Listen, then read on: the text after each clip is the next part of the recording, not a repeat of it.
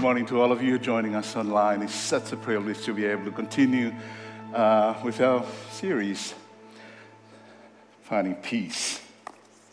Last two Sundays, Pastor Stan introduced and started kicking off our series. And if you haven't been following our series, I want to encourage you to go online to our social media.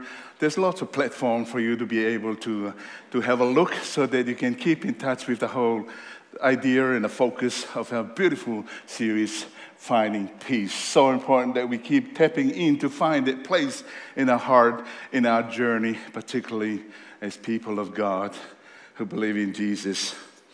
And today I'll be speaking on what you've heard so far on this topic of do not worry, be happy. Don't worry, be happy. That's our topic for this morning. When Pastor Stan asked me to speak on this topic, he said to me, Pastor Inoke, you'll do well on this topic. And I said, why you say so? And he said, because you're just a man that seems to be happy all the time and don't seem to worry. And I said, really? You know, I've been worried all along because he spoke on anxiety.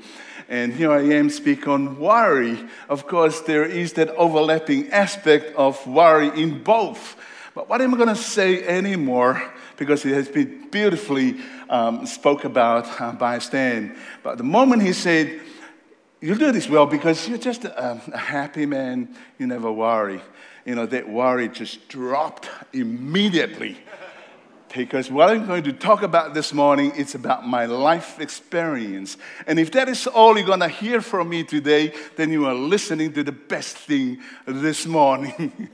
And if you want to, know a little bit more about how to experience what it means to be happy, then you need to go and live in Tonga for at least 1 month.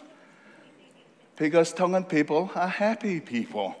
You know, in Tonga, when Jesus spoke of the passage that we read in the gospel, when he talked about, therefore I tell you, do not worry about what you eat, what you drink, what you wear, because tomorrow will worry about itself. The Tongan people know what that means. If you don't have anything to eat, all the entire neighbors have plenty of food to share. You know, if the hurricane come and take the roof of the house or take the house, within a couple of weeks you have a new house starting. You know, people just go and grab branches and build a house and coconut leaves and there's a roof and you got a house and you continue with life.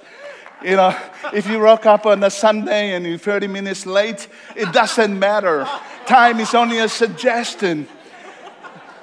And if you're driving down the road and 10 kilometers per hour, sometimes 5, and you see a friend, you just stop by in the middle of the road, wind down the window, and you chat.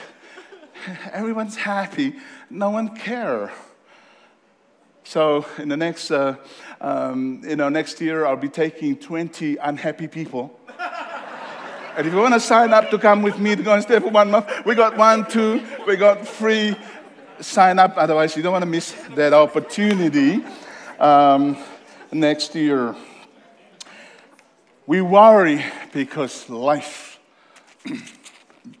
is difficult. We worry because sometimes bad things happen. We worry about our daily provision, our job, our future, the future of our children. We worry about life and death, our health, our personal relationship, our finances. You know what? Worry is an epidemic that is sweeping across our nations. And it's affecting many lives, and in most cases, they are unknown. And the fact is, those hidden realities can only often be known not through stats and data, but through personal encounter with people. Pastor Stan started a series with talking about reality, about anxiety and fear, and today I'm speaking on worry. But you might ask the question, is there any differences between the two?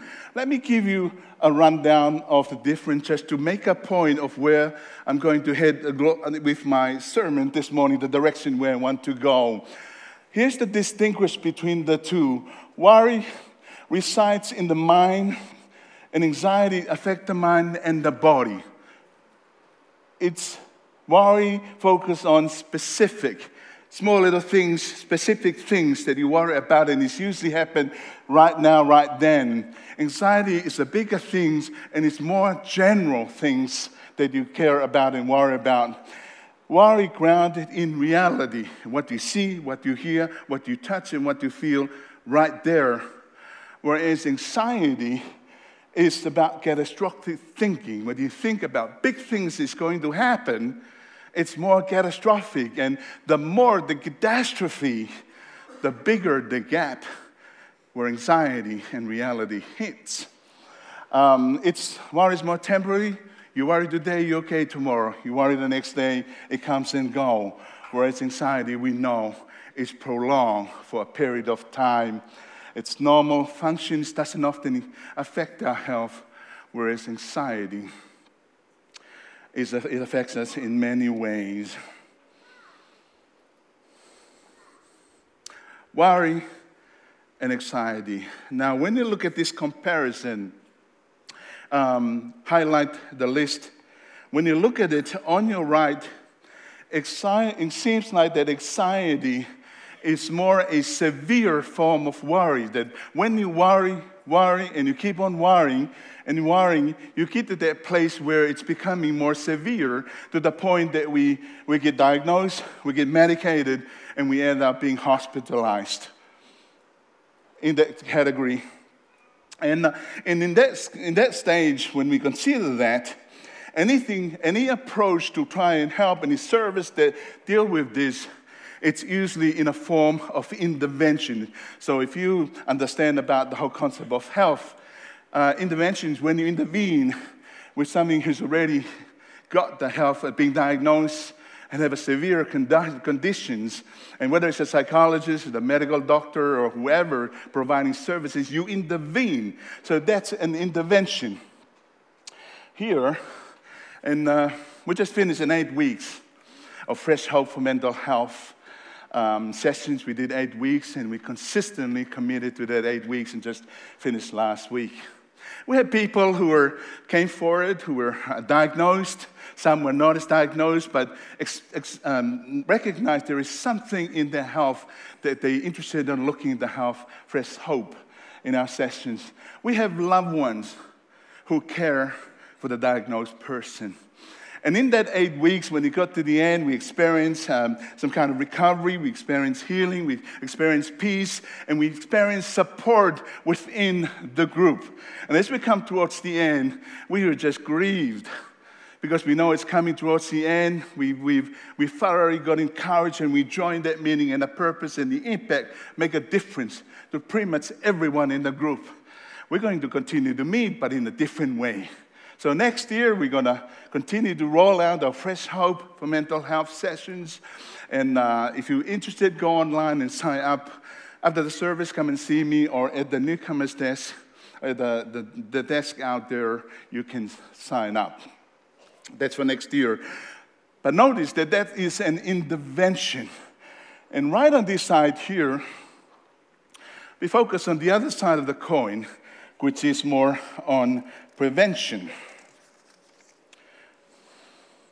which is going to be our emphasis this morning. We're approaching worry at the early stage of life. It's called prevention or preventative approach. Looking how we can prevent worry from getting out of hand, getting out of control, and you ended up on the other side over there that is often harder to deal with. Well, but you said, Pastor, did you just make that up because it looks good? Is there any research to support your statement? Just like Pastor Stan, I'm not a doctor, I'm not a psychologist, but I am a researcher. I've done research in a part of my doctorate ministry for Fuller, looking at holistic approach to human souls, soul care, understanding holistically who we are as a person. So I am a practical theologian because pastoral care, pastoral theology, and what does that mean? To look at Jesus' mission and caring for people. In that regard, I'm currently doing some research from Melbourne University, looking at the role and the power and the impact of faith-based community approach to health. So I do have a qualification to make that statement. But I tell you what is the most important qualification I have. I've been a pastor for 20 years. And in that 20 years, I've had encounter with numerous people sitting down and hearing their stories, hearing their struggles, hearing their recovery, and hearing about their healing. And for me, that is probably my past research daughter. Because I know, being in a research field, I know how reliable data can be. And I like just taking a survey and yes and no and yes and no, sitting down in that 20 years and hearing people's story, being moved and touched. I'll be reflecting from that perspective this morning. But here's what I know and believe that could change our lives for better. That if we can work on dealing with trying to prevent worry in this early stage, worry about the things, the little things, we can avoid getting to that stage. And let me explain. Be happy. If that's our ultimate goal, if that's everybody here, our ultimate and the best life outcome that we want to be happy, then we ought to look at this side, the next slide. We look at the ultimate reason and best contributor that will help us to deal with happiness better, but just don't worry. There's no rocket science. And if that's all you hear today and you go, just don't worry, and then you'll be happy. It's that simple. We can all go home now. It will be helpful. But why worry? Why worry? You can ask that first question.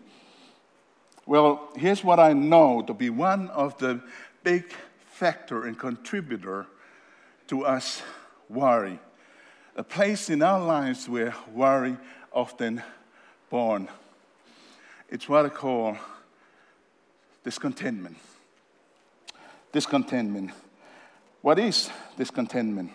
Well, here's discontentment. It's an unhappiness caused by the failure of one's hopes, desires, and expectations. We know that.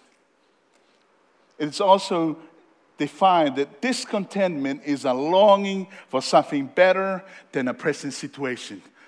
I will only be happy if my situation changes for the better, then I'll experience that happiness. So, in saying that, let me put this into a proper equation to help you understand. If unhappiness is the things that we struggle with in life, and if it comes from being anxious about things, and if worry lead us to the place of anxiety, then we have to look at that contributor called discontentment. So, in order to understand what that means, and say the concept, well, I'm going to share 3 testimony, only 3. And I just want you to bear with me because you've heard these testimony before, maybe 2 of them, and then there'll be a 3rd testimony. Because these testimony will explain what I'm on about this morning. And the first one, the first guy that we're going to listen to is the Apostle Paul. Now, if you are new, if you're still learning about Christianity, and if you are new to the Bible, let me just give you a really brief background to understand about this guy, Paul, that we find in the Bible. The Apostle Paul, he was in prison. He was in prison as an evildoer. He was persecuted for standing up for faith. He was threatened. He was stoned. He was grieving for the loss of friends. He was beaten with rods and imprisoned in Philippi. That we're going to look at that text. Lacking resources and finances. He didn't have much. He had poor health and close to death. Here is Paul. This is Paul that we know in the Bible.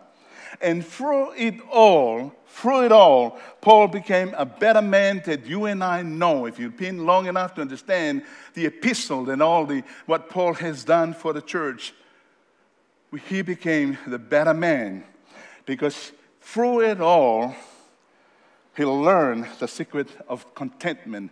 Then we're going to look at this passage here. If you look back and see Stan's sermon, he was talking about this passage, Philippians 4. Earlier part, it says, do not be anxious. And then later, in verse 10 to 13, he said, do not worry. But he explained it this way. So it must be so important to Paul. He explained it this way. And I want you to note some of the emphasis of Paul's life and his testimony. I rejoice greatly. Remember I spoke to you all about Paul, what he experienced? He come to that point that in spite of it all, I rejoice greatly. You know, talking about them concerning for him. And he say, I'm not saying this because I am in need. He acknowledged that. But he said, I have learned. Contentment is a learned thing. You don't just walk away from here and say, I've got it. Everything's going to be good. It's a learned Christian virtue. It's a discipline, but you got to be willing to be learned. So in his life experience, Paul come to that point that he learned to be content, whatever the circumstances. And he elaborated a lot more in the next two verses. He said, I know. He repeated a number of times, I know what does it mean to be in need. I know that is to have, what is it to be plenty. I have learned the secret of being contentment. And in every situation, he didn't say just some. He said in every situation, whether well-fed or hungry, just an example of what he experienced at the time in the context, what he was saying this. And he said, I can do all of it. What did he do? He did contentment. Through his power, for the things that people tell him. No, he do it all. He learned and he has to live it. And he find that renewed strength in him and his God. And there was the strength. There was the strength. You know, some often mistaken that text out of context and used to reinforce this kind of triumphalist or super Christian mentality instead of seeing that the strength of Jesus in his ability to be content when he did suffer in need. I think that's enough. You can understand his testimony. The second testimony, I want to jump back to Old Testament, King Solomon. If you're not familiar, go and read today Ecclesiastes book, because this is Solomon's personal testimony, all packed in there. And in chapter 1 alone, once you enter into chapter 1, verse 1, he said this in later, I have seen all the things that are done under the sun, and all of them, he didn't say some, but he said all of them are meaningless, vanity, useless. And it doesn't mean that everything in this world has no value. But when he looked from a big picture, he's someone who has power, he's someone who has authority, who has the fame, who has the riches, he's probably the good-looking and strongest man in town at the time. He was the king. And in all of that, and he's the wisest person beside Jesus. He had the wisdom. And despite all of that, he come to that point, probably like Paul. All is meaningless. Because he come to describe it this way: what is crooked cannot be straightened. What is lacking cannot be counted. What he's referring to is what is crooked that cannot be straightened, and we worry and we stay worrying until something is straightened up. And not only take hours, it becomes days and weeks and months and years because it hasn't straightened up. But we worried and worried. What's lacking cannot be counted, and we worry that until we have them, we'll never be content. And Solomon, who have it all, he said, these are all wearisome and meaningless. Nothing important anymore. And then we come to the third testimony. Just two simple biblical stories. And then we come to the third, Elvis Presley. Now, if you're Generation Z, you'll have no idea who Elvis Presley is. Go and look it up. Elvis Presley, we used to go with a group of Tongan singers, and we used to go and sing at concerts and festivals and schools and churches with a group called the E-Tags, Evangelical Tongan Angelic Gospel Singers. And we did it for a number of years. And one of the songs that I used to love singing, in fact, it was the best song of all, is the song that called Crying in a Chapel. And I'm going to sing it shortly. Crying in a Chapel. And the reason why it was good is that people just loved the song. They loved the guy who was singing it. And people are often confused when they listen to the song, to our recording, and they thought it was Elvis Presley that was singing that song in our recording until they see me. It's not Elvis Presley. That's what the voice was until they see me and confused with the original recording. But here is his testimony. Again, similarly, someone who has the fame, someone who has the riches, someone who is the cutest man, rock and roll, king of rock and roll. He had it all. And here was his personal testimony. He said, I've searched, and I've searched, and I've searched, and I've searched, but nowhere on earth I could find a peace of mind. And what did he do? He put it this way. Now I'm crying in a chapel. Metaphorically, the tears I shed were tears of joy. Why was it the tears of joy? Because I now know the meaning of contentment. I'm happy because I found what I was looking for. It's my God, it's my Lord.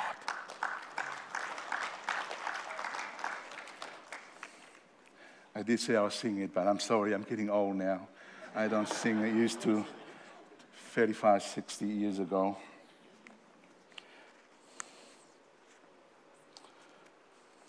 Hearing these three testimonies,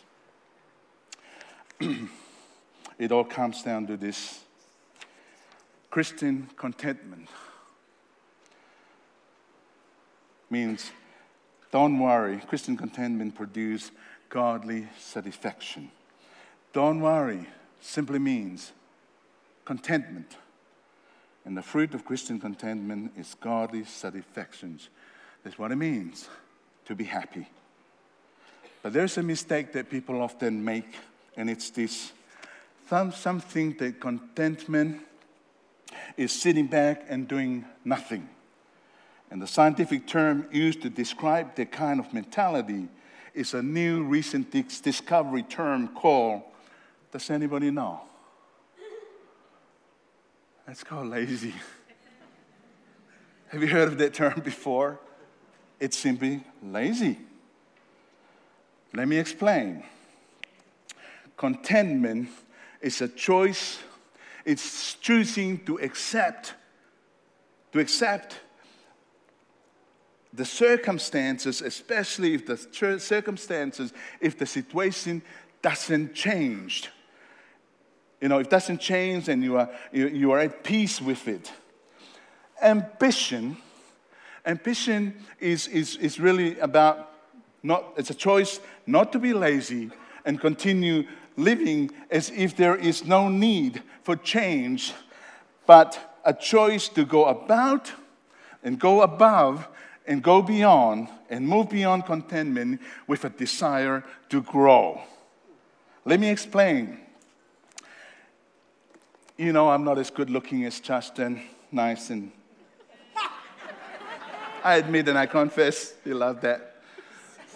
I am not as healthy. If we run a race, I think he'll be just a little bit ahead of me, but I'm not going to beat him.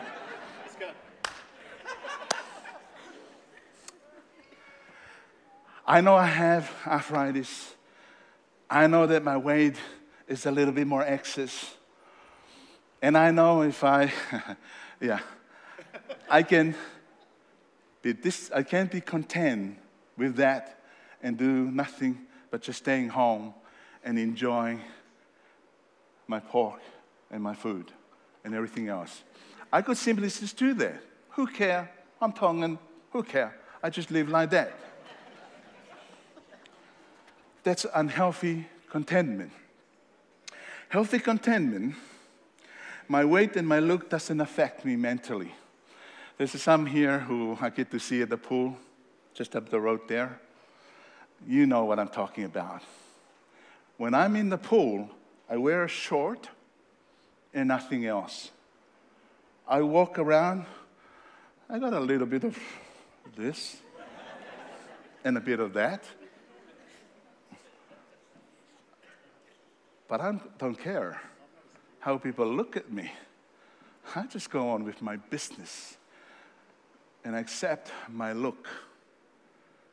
But here's where ambition comes in. I'm going to the pool 2 or 3, sometimes 4 times a week. I may not lose that much weight, but I go and enjoy doing my exercise, doing my swimming. I'm not sitting at home and doing nothing. But I have the desire to choose to go beyond the contentment, to go above that with that ambition. We made it to the semifinal. I know Tonga is coming up to play tomorrow morning. When they ask about starting slowly, the coach say, it's okay, we win big, but the semifinal is yet to come. Lifting the glory is yet to come.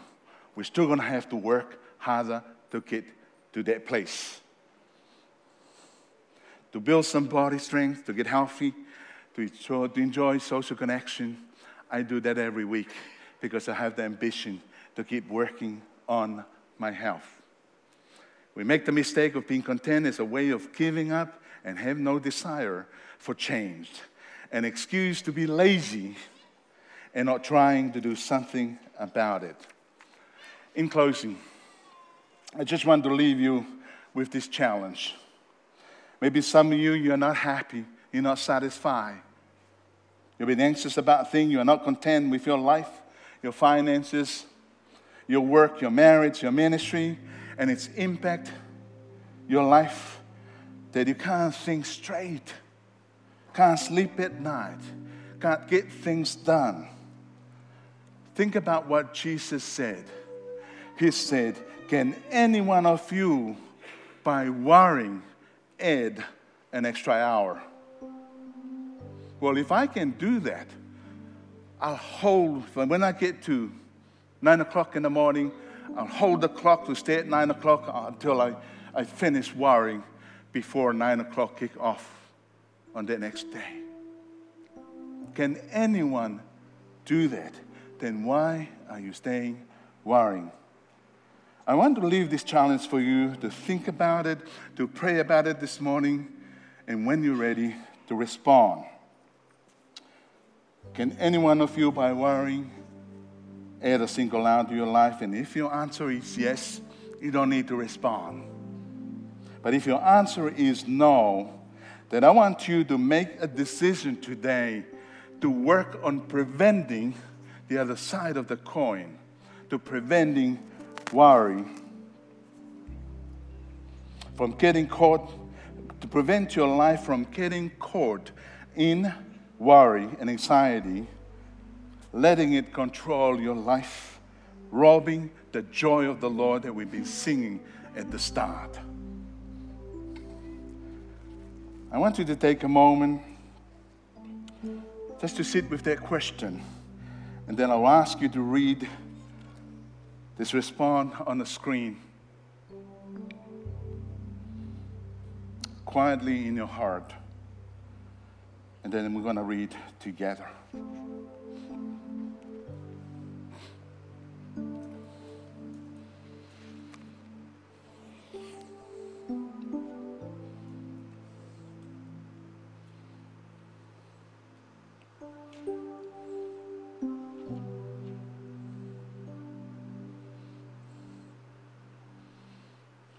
If that is a response, in the next slide, having heard those 3 testimonies, would you like to make that commitment today?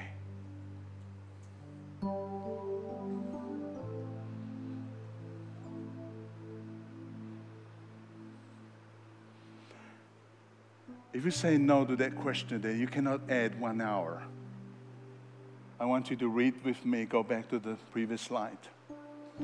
Just read with me. Let's read together. I admit that I have been so discontented with life, at times unhappy and wanting more and better for my own sake. After hearing the testimonies today, I therefore choose to learn the secret of contentment and apply it to my life, regardless of my situation.